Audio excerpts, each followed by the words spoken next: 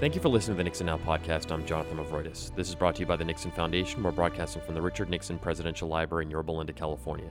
You can follow us on Twitter at Nixon Foundation or at nixonfoundation.org. On August 9, 1974, Richard Nixon became the first and only president of the United States to resign. A decade later, President Nixon was back as a trusted advisor to presidents, dispensing wisdom on campaign strategy and shaping the course of national and world events. Here with us to discuss this in studio is Casey Pipes. He's an author, speechwriter, and former advisor to President George W. Bush. He's currently the Norris Fellow at the Eisenhower Institute at Gettysburg College, co-founder of the issues management firm Corley Pipes, and partner at the public affairs firm High Water Strategies. He's the author of a newly released book, After the Fall, The Remarkable Comeback of Richard Nixon. Casey Pipes, welcome. Jonathan, thanks for having me. Just to start off, why did you decide to write this book, and what went into your research? So in everything I've done with my history books, I've always tried to find something that hasn't been done before. My first book was a story of Eisenhower and civil rights, which came out in time for the 50th anniversary of Little Rock, and no one had ever really looked at Eisenhower's role in that before, and actually how important a role he played in that. And then with this book, I wanted to do really the last great untold story of the Nixon life, which is his post-presidency, the period from August of 1974 until April of 1994 when he dies. This 20 years, there are pieces of it that have been covered. We have the Monica Crowley books, her memoir of her time at the end, the last 4 years with Nixon. We have the Robert Sam Anson book, Exile, which covers the first 8 years, but no one has ever told the whole 20-year story. And in addition to that, I was able to, with the cooperation of the family, get access to the post-presidential papers. So I was armed with not just a new topic, but with new material, and that was intriguing to me, and I thought that this was a story that would be worth researching and be worth writing, and as I got into it, it was way more remarkable than I ever suspected. Who did you interview for the book? About 15 or so former Nixon associates, beginning with Hugh Hewitt, who's now back at the Nixon Foundation, people who were around him and with him during this time period from 74 to 94, people that would have seen him during major events of this period. For example, Ken Kachikian was somebody that I interviewed who shed great light, new light, I think, on some of the background of the Frost-Nixon interviews I talk about in the book. You know, there's this mythology that's been put forward by Frost and others for years about the supposed confession moment of the interviews. It actually was very well staged by Nixon. He knew the question was coming, and he wanted to address it. I mean, they had 45 million people watching. He certainly wanted to speak on the issue, but he wanted to say something that came short of admitting criminal guilt, and that's exactly the answer that he gave. So far from, being tricked by Frost's brilliant questions, they were ready for the question, and he gave a very heartfelt, emotional answer, and that came from an interview with Ken Kachikian. So there were a number of people like that were helpful in the interviews, but to be honest, the heart and soul of the book is the papers, the post-presidential papers, where I was able to go and look, in many cases for the first time, at some of his writings privately, letters, diary entries in some cases, notes on conversations with people in Washington, notes on his conversations with 3 presidents. That was really what was fascinating to me and what kind of formed the backbone of the book. The first chapter of your book discusses Richard Nixon's last day as president. We mentioned August 9th, 1974 in the introduction, his farewell to the White House staff. Nixon talked in his speech about his upbringing, his father and his mother. What do you think this speech tells about the man as he's about to leave office? It's a remarkable speech. I mean, it's one that we still think about today in our political culture. We remember him talking about never being petty, and it's only a beginning always. But of course, the most remarkable line in the speech, and the one I quote in the book, is him saying that only those who have been in the deepest valley can ever appreciate how magnificent it is on top of the mountain. This is the story of Nixon. This is his life story. It's a story of peaks and valleys. It's a story of tremendous losses and tremendous successes. And in August of 1974, he realizes he's about to enter the biggest valley of all. I mean, the loss of his entire career, the loss of his presidency. But I don't think even he fully appreciated just how deep that valley was going to be. I mean, he almost dies 2 months later in a hospital in Long Beach. He is financially broke. He has very little means with which to earn a living. He resigns from the Supreme Court bar and the California bar. The New York bar won't accept his resignation because they want to have the privilege of kicking him out, which they do. So he can't practice law, and there's no model for him. I mean, this is one of the fascinating things about this book is when he leaves office in August of 1974, there are no ex-presidents around. Johnson has died in 73, Truman died in 72, Ike died in 69. And even though he knew all of them personally very well in the case of Eisenhower, their model of ex-presidency wasn't going to work for him. They all basically retired. They would go write their memoirs. They would play golf in the case of Eisenhower. They would go to the ranch in the case of Johnson. This was not going to work for Nixon because he had to make money, and he had to redeem himself in the eye of the public in some way. And so he begins this long road back through the writing of his books, through the giving of his speeches, through his conversations with opinion leaders, and eventually through his conversations with 3 presidents. And he becomes indispensable as an advisor and a counselor in this role. And it's unimaginable in August of 1974 that any of this could have been possible. And yet through his sheer resilience, he made it possible. And that's what makes this story so compelling. He first gets sick within 3 months of him leaving office. How does he get so ill, and how does he overcome this? It's a recurrence of phlebitis, which he had an attack of that even before he left office.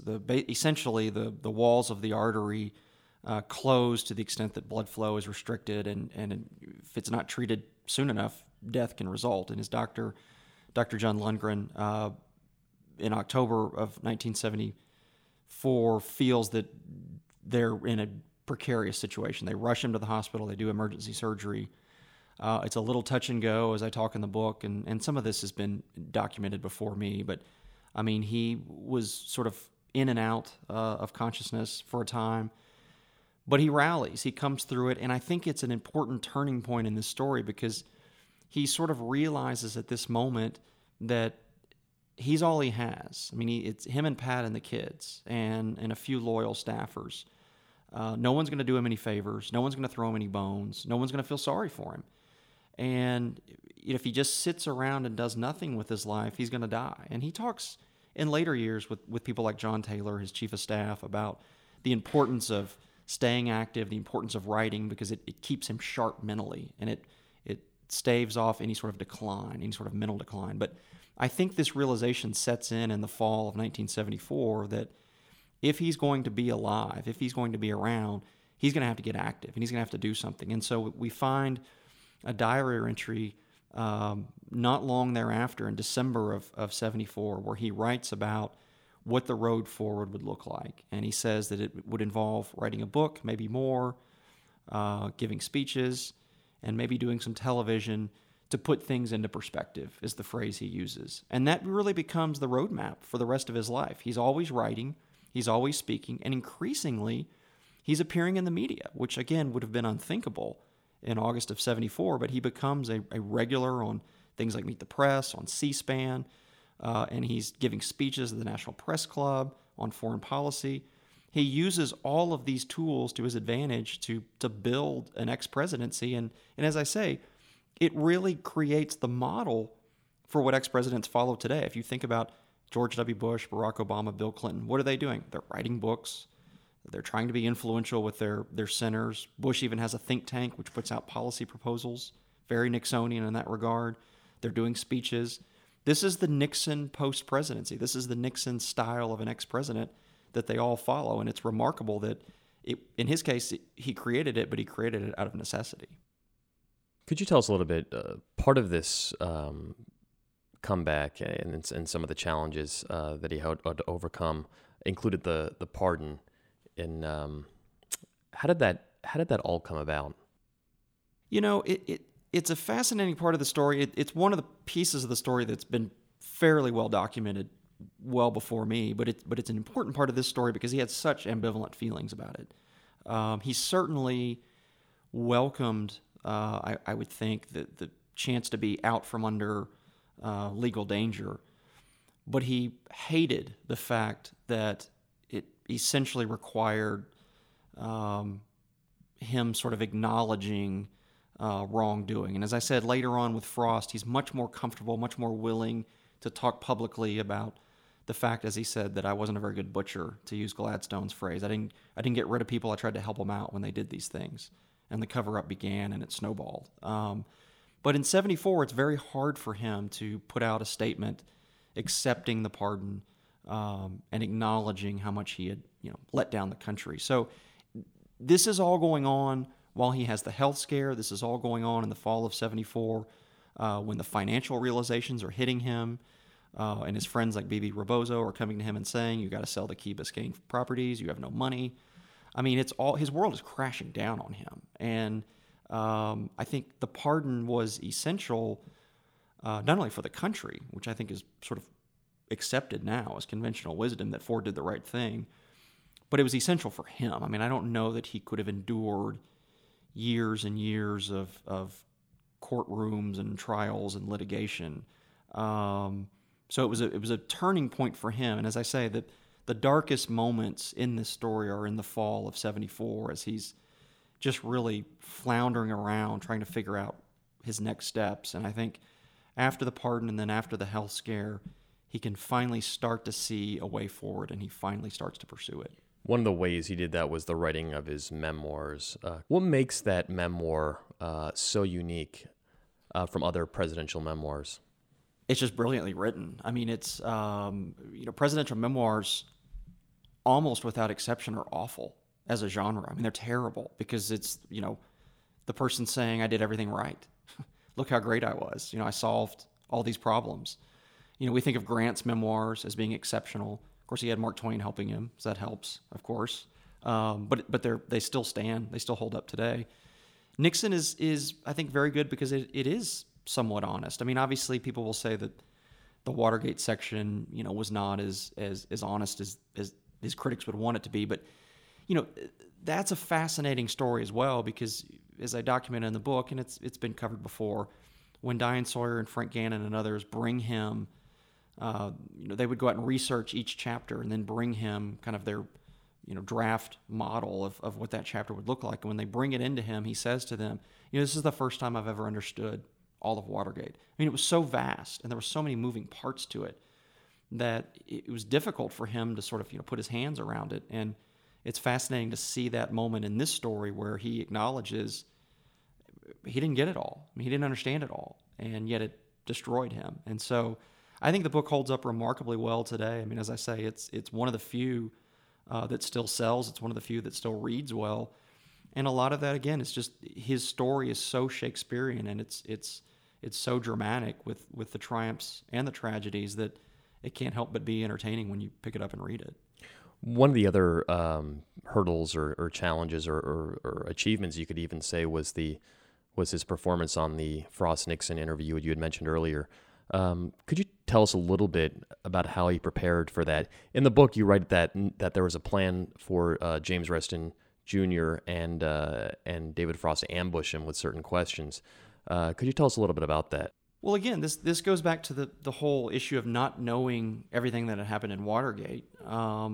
It was simply not possible for him to know all the moving pieces. There were a lot of things in the court documents that he hadn't seen, and Frost, through his researchers, was able to uncover some documents in the court files that literally no one but the lawyers had seen. And so there is this moment where they're trying to address his role in this and his guilt in this. And this leads to the conversation you and I were having earlier, where Frost is really aggressively pursuing this line of question, trying to catch him. It was a gotcha moment. And there's a famous moment, it's in the movie, it's in the play, if anybody's ever seen those, where Jack Brennan holds up a sign and it says, "Let him talk," because Frost is so aggressive. He's talking over him.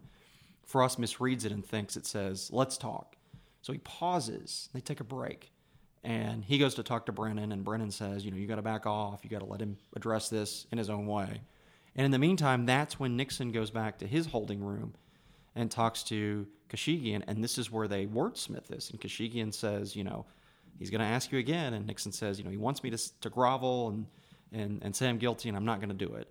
And Kosygin says, well, what do you want to say? And he says, I let people down. I know that. It was my responsibility. I know that.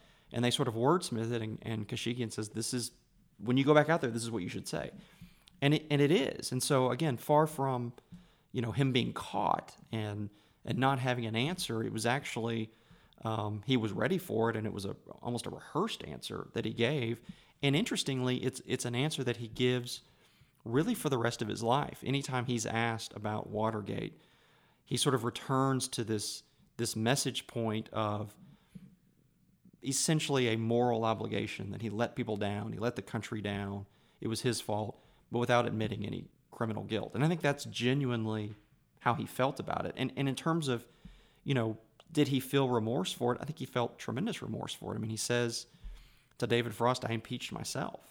I gave up, this is the most consequence you can have, is to give up the office itself. So I think his remorse was real. It just, for some of his critics, it doesn't go far enough because they wanted him to say something he was never going to say. When does Nixon start to make more public appearances? So about the time of the Frost interviews, he appears in Hyden, Kentucky, at a public center, a public facility that had been funded through a Nixon-era program. And this is really the first kind of public speech where the press comes and can cover him. He does an event later in Mississippi, which is also covered by the public. These are small steps where people are beginning to see him in public. The first sort of major national event, aside from the Frost interviews, is the Hubert Humphrey funeral. And I write in the book, it's a fascinating story.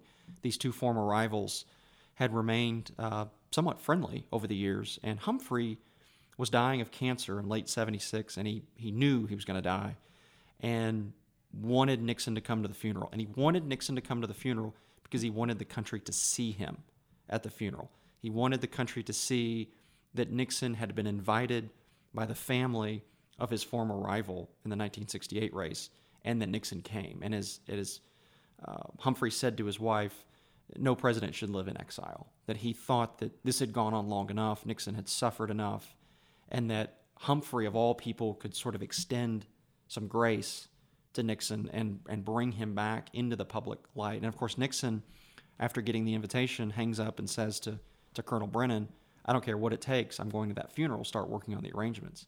So he does show up. He is seen at the funeral. It is national news. I think it's the first time he was back at the Capitol since Watergate, and that was a huge turning point. And then he goes to a state dinner for China with President Carter in 79. And then, of course, in 81, he attends, at President Reagan's request, along with Presidents Carter and Ford, the Anwar Sadat funeral. So he's literally representing the head of state at a foreign dignitary's funeral. So by 81, he has really made significant strides to re-enter the public space. And then I think with the Reagan years advancing as they did, and with Reagan and Nixon corresponding as much as they did, which I talk about in the book, I think more and more you see him doing speeches, you see him doing media appearances. Katharine Graham puts him on the cover of Newsweek in 1986 with a headline, "He's back." So it was a gradual process, but it was a very deliberate process, and he wanted to sort of make sure he was always cautious of, are we moving too quickly for the public? He wanted to kind of bring the public along and not sort of offend people by coming out in the public before they were ready for him. And ironically, they were ready for him. As I mentioned, the Frost interviews, the first night had 45 million viewers. It's the most watched political interview in history to this day.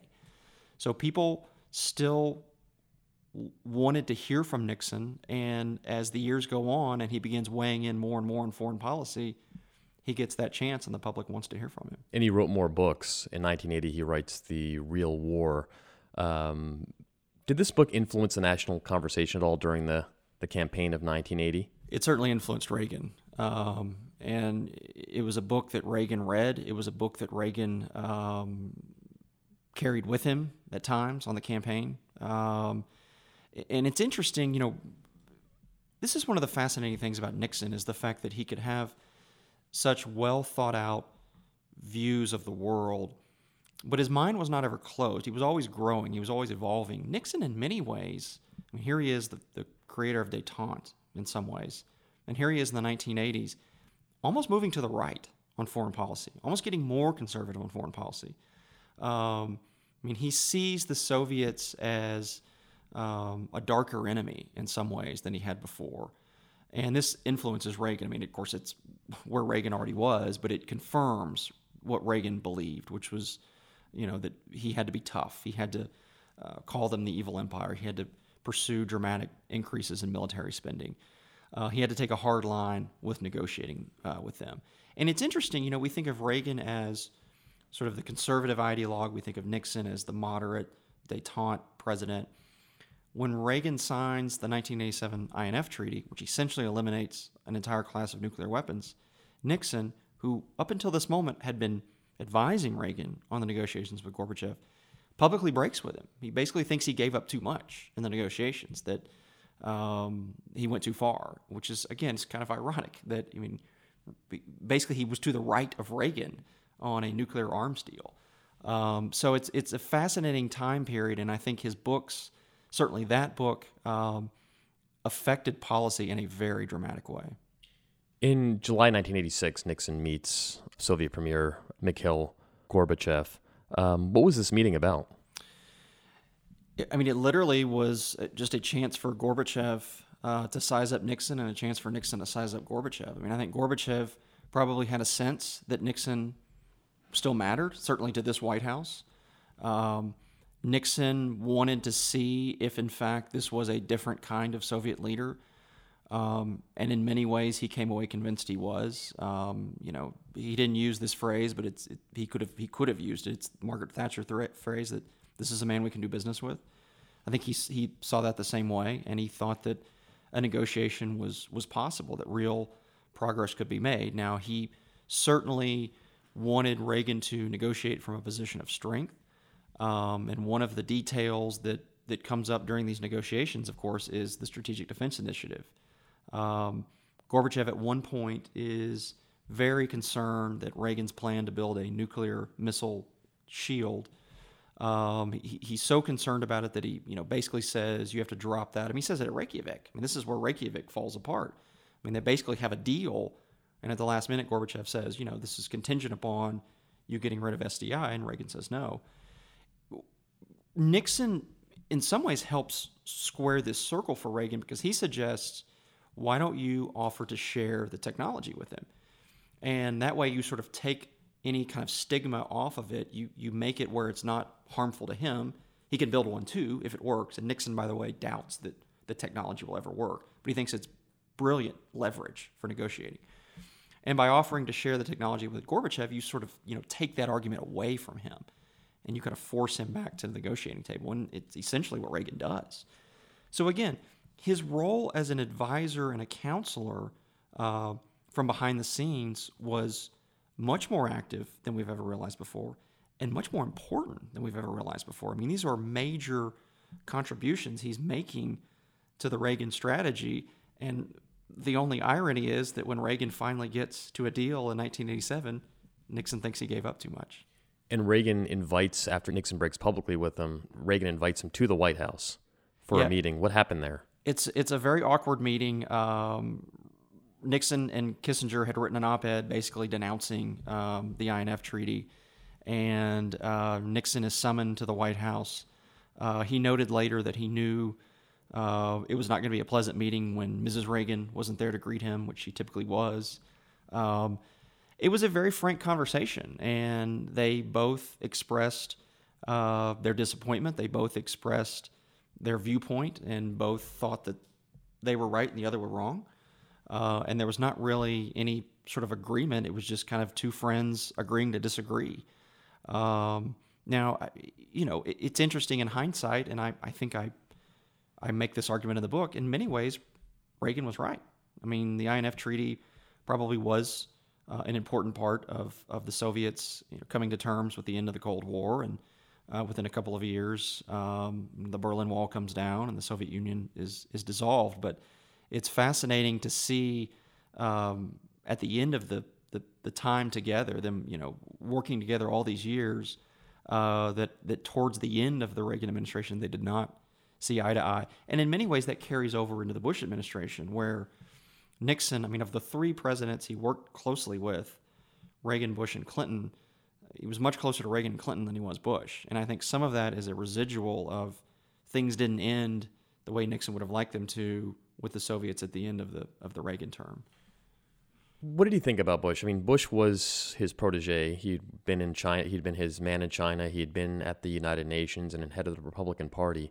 What was Nixon's feeling about Bush, especially on foreign policy? It's fascinating. He has a long meeting with James Baker in November of '88, not long after the election. He is a little skeptical of Baker. He worries about Baker as Secretary of State. He certainly appreciates Baker's gifts. He certainly appreciates that he has Bush's ear, that he's a trusted advisor of Baker, although he makes the comment in a memo that it's interesting that Baker made the point of telling me in this meeting how important he was to the president. He's like, in my experience, if you're really that important to the president, you don't have to tell people. Everybody knows it. So he sort of sensed something, some insecurity there. But he really, the two things kind of cause him to be disappointed in the Bush administration. One is obviously Iraq. He originally thinks Bush is not strong enough. He's not tough enough. He sort of bought into the public perception that Bush, was too nice. He wanted him to be a little harder, a little tougher. And he thought the extra attempts at reaching a deal before the UN deadline and the air attack began, he just thought it was too much. They'd given Hussein enough chances, and he'd said no. You have his answer. Don't keep asking him for one. But really, the end of the Cold War in Russia is really sort of where he just fundamentally saw the world differently, I think, than Bush did. And again, this is an argument people will have for years. There's a book out about Bush's handling of the end of the Cold War when the world was new, which basically makes the argument that Bush pretty much made the right calls, that there was no guidebook for how to do this. This great empire was falling apart, and there were all these nuclear missiles all around the region. Now you've got these breakaway republics. This could go sideways in a whole lot of different ways. And Bush's kind of, thoughtful, cautious approach kind of kept things from getting out of control. I think Nixon would have liked to have seen Bush much more proactive in supporting the democratic movement, much more willing to support the breakaway republics, much more willing to support democratic activists inside of Russia. He thought it was too cautious. And again, I don't know who's right or wrong there. It's a fascinating argument, and it's a fascinating part of the book to see this disagreement. But he definitely was displeased with some of the actions or the lack of actions he saw from the Bush administration. Another area was around that period of time in 1989 was the Tiananmen Square massacre. What did Nixon think how did he think the Bush administration reacted to that? He actually was sympathetic. Again, this is the person who opened the door to China. He didn't want to see the policy tossed aside, although he certainly thought it was horrendous what had happened at Tiananmen Square. But Bush had a huge political crisis on his hand in Washington because Democrats and many Republicans even in Congress wanted to put sanctions in place, or at least withdraw the most favored nation trade status for China, which the president didn't want to do, and Nixon didn't want him to do.